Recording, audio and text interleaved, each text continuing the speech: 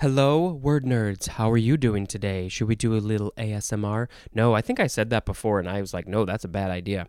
Well, anyway, hi, how are you doing? It's the podcast. It's time. I don't know. I'm just trying to make this more entertaining for me and hopefully for you. So, should we talk about some words? Okay. Oh, this is stupid, but I'm recording this on February 2nd, 2020, and if you write the numbers out, I think in any way, either the European way or the American way, it comes out to be a palindrome. And I like palindromes, so there you go. So the first word for this episode is bakeware, B-A-K-E-W-A-R-E. It is a noun from 1946, dishes used for baking and serving food. Next is baking powder, 2 words. It is a noun from 1850. I always get confused with what the difference is between this one and the next one, which you can probably guess, but we'll get there.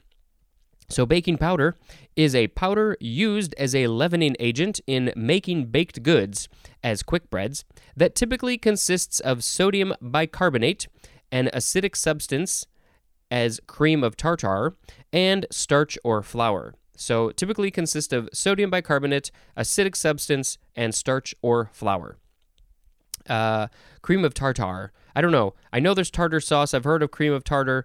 I don't know. I think most people just say tartar, but it's fun to say tartar. Okay, next is sodium bicarbonate. No, it's baking soda. So those are the two things I get confused. But it looks like, based on the last definition, well, let me just tell you this one. It is a noun from 1862, and the synonym is sodium bicarbonate, or bicarbonate. And it looks like baking powder made to make goods that usually have both baking powder and baking soda in them. Okay. Wait, it's one of these, I think, that you can make that weird Newtonian substance. It's like you mix baking soda or baking powder and water or something like that. Maybe there's flour too, I'm not sure. And if you have the right ratios, you can, if you just hold it in your hand, it becomes a liquid. But then if you put any force onto it, like if you squeeze it or punch it or throw it on the floor, it becomes very hard. And I don't remember. Maybe I'll go look up. Hey, Spencer, go look up how to make this. What is it called? A non-Newtonian liquid or something like that. Look up how to make that and put that link to the recipe in the episode description. So if you want to make some of this stuff, which you probably made in science class, it's cool and fun. I don't know if you can eat it though. That might not be good. So don't do that. Okay, next we have baklava, B-A-K-L-A-V-A. Couple different ways to pronounce it. It is a noun from 1653, a dessert made of thin pastry, nuts, and honey. And technically, I'm not supposed to eat honey, which I really don't. I mean, every once in a while, I'll accidentally have a little bit of it. Again, that's just because I'm vegan.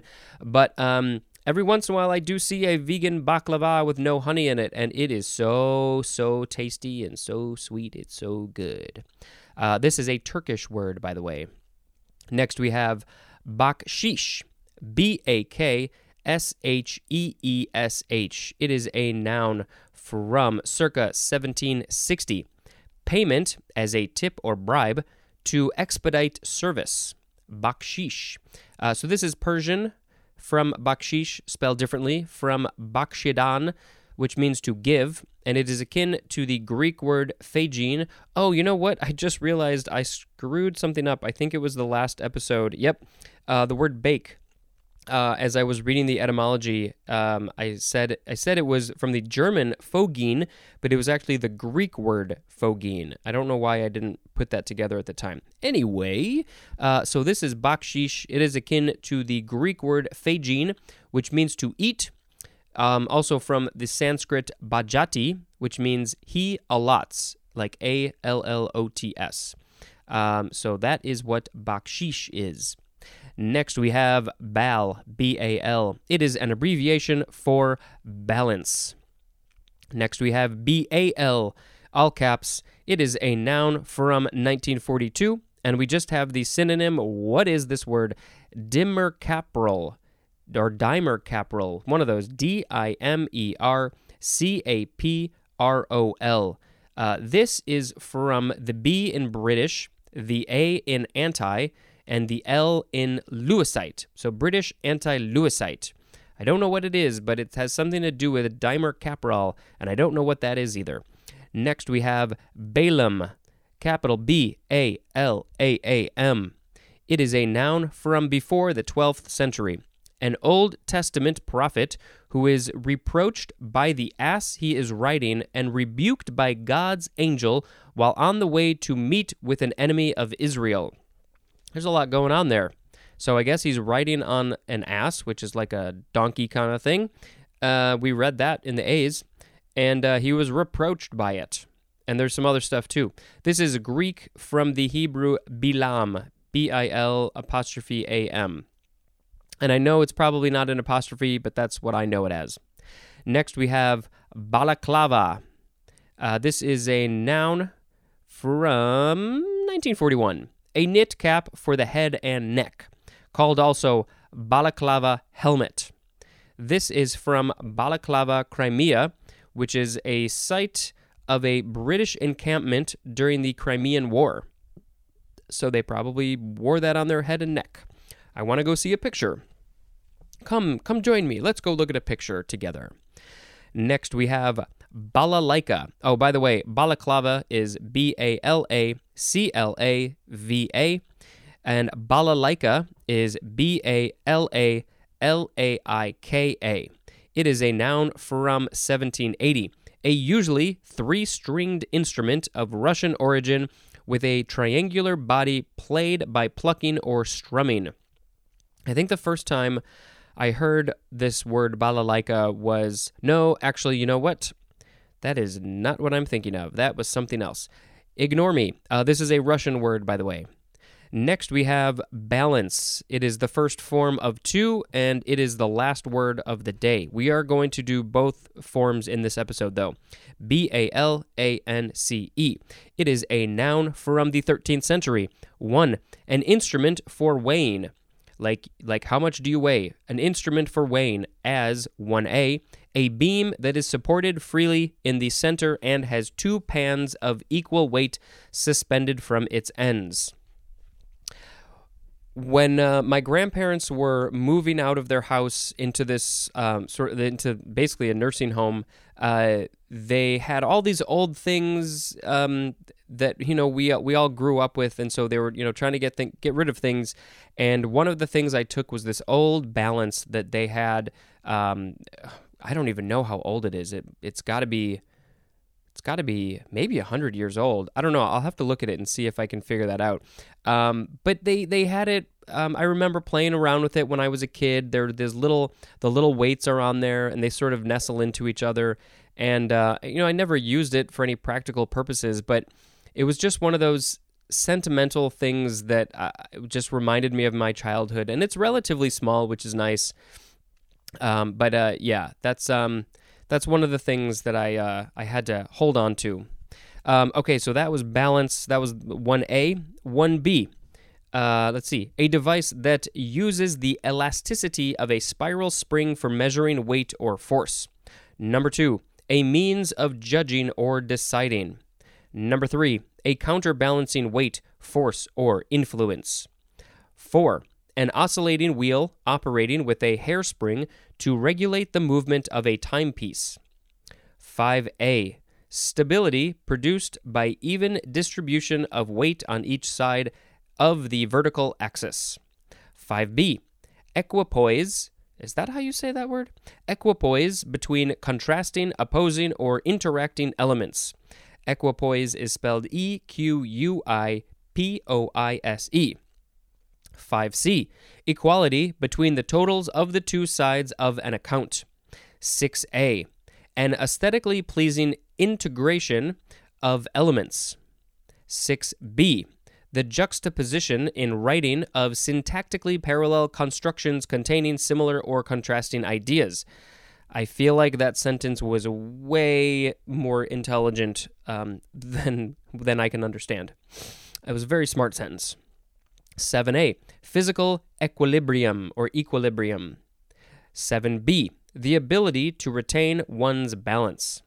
8a, weight or force of one side in excess of another.